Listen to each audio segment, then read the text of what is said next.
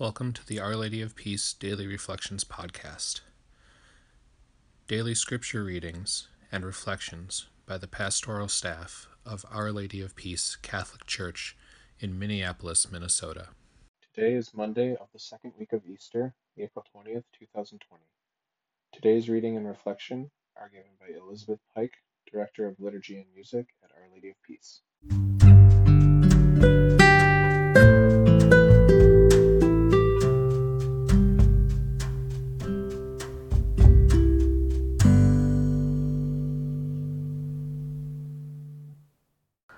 A reading from the Acts of the Apostles. After their release, Peter and John went back to their own people and reported what the chief priests and elders had told them.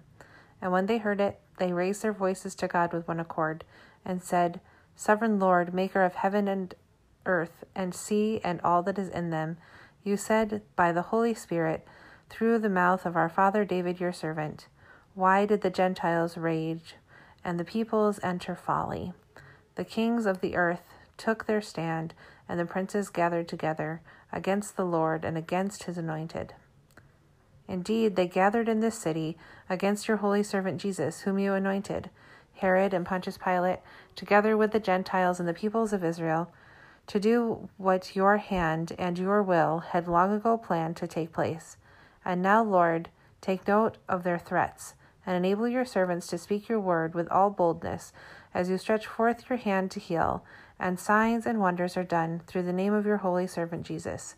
As they prayed, the place where they were gathered shook, and they were all filled with the Holy Spirit, and continued to speak the word of God with boldness. Blessed are all who take refuge in the Lord. Why do the nations rage, and the peoples utter folly? The kings of the earth shall rise up, and the princes conspire together against the Lord and against his anointed. Let us break their fetters and cast their bonds from us. Blessed are all who take refuge in the Lord. He who is throned in heaven laughs. The Lord derides them. Then in anger he speaks to them. He terrifies them in his wrath. I myself have set up my king on Zion, my holy mountain. I will proclaim the decree of the Lord. Blessed are all who take refuge in the Lord. The Lord said to me, "You are my son. This day I have begotten you. Ask of me, and I will give you the nations for an inheritance, and the ends of the earth for your possession. You shall rule them with an iron rod. You shall shatter them like an earthen dish." Blessed are all who take refuge in the Lord. A reading from the Holy Gospel according to John. There was a Pharisee named Nicodemus, a ruler of the Jews.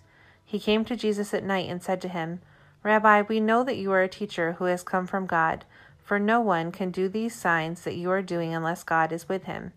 Jesus answered and said to him, "Amen, amen, I say to you, unless one is born from above, he cannot see the kingdom of God."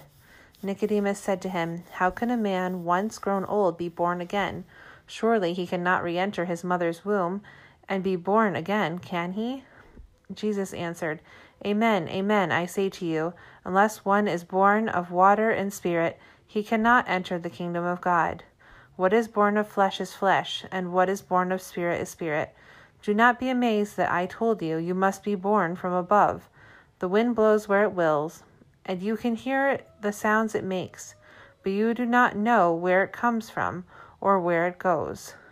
So it is with everyone who is born of the Spirit." This weekend, I had the privilege of working with some of our students who are preparing to receive the sacrament of confirmation, and to talk to them about the two sacraments of initiation that led up to confirmation, baptism and Holy Communion. So, of course, when I look at these readings from Monday, I can't help but read them through a sacramental lens. In the first reading, we hear about Peter and John's people being filled with the Holy Spirit and empowered by the Spirit to speak bravely the word of God. In the second reading, Jesus tells us that we must be born again, and that we must be born in the Spirit. For us Catholics, there are two sacramental moments when we can think about being born in the Spirit. In baptism, we die to original sin and we rise to new life in the name of the Trinity, in the Father, the Son, and the Holy Spirit.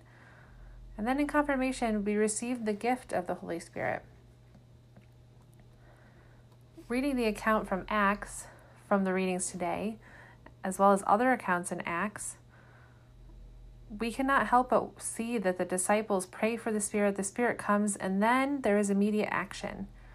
We can wonder about our own baptism, which many of us don't remember, and our own confirmation, which many of us had when we were young. Where was that sudden change, that sudden enormous shift from inaction to action? A teacher of mine, a sacramental theologian, would often talk about the gentle unfolding of grace in the sacraments. Sometimes, for people, there is a sudden change when they receive the sacraments. I think especially of some of the RCIA candidates I know, who go from being entirely non-believers to believers. Their lives often powerfully and radically change. But for many of us, the grace that we receive in these sacraments just slowly and gently unfolds. For myself, I often think of my plans for my life prior to my confirmation, when I was in 10th grade. Those plans completely changed. And although many people's plans change in this way when they are high schoolers and transition into adulthood, looking back, I can see how the Spirit gently guided me and brought me to a place of wanting to grow as a disciple. And it can be easy, I think, when we're listening to someone who talks in the church to assume they're a churchy person. So of course this is true for them. But I think it's true for a lot of Christians. And I think it should be true for all of us. Some of my greatest friends who are wonderful evangelizers, they work in all kinds of fields that have nothing to do with church work.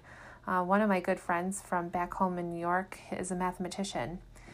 And he travels the world teaching people about the highest levels of math. But I have never met anyone who has brought more people to the church and who has converted more souls.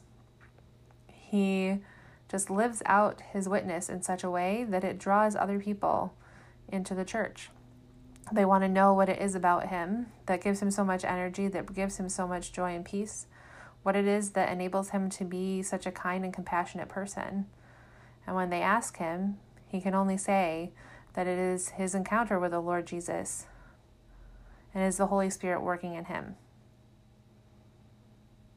So friends, I invite you in this season of Easter, as we recall our baptismal promises, which were made for many of us as infants, but that we claimed for ourselves when we were confirmed, and that we repeat each and every Easter season. I invite you to reflect on the ways that sacramental grace has transformed your life, however imperceptible it was at the time. Looking back, what ways can you see this transformation? Then I also encourage you to pray for the Spirit's continued guidance and ponder the ways that maybe you are being called. How can you live out your baptismal call in richer and deeper ways?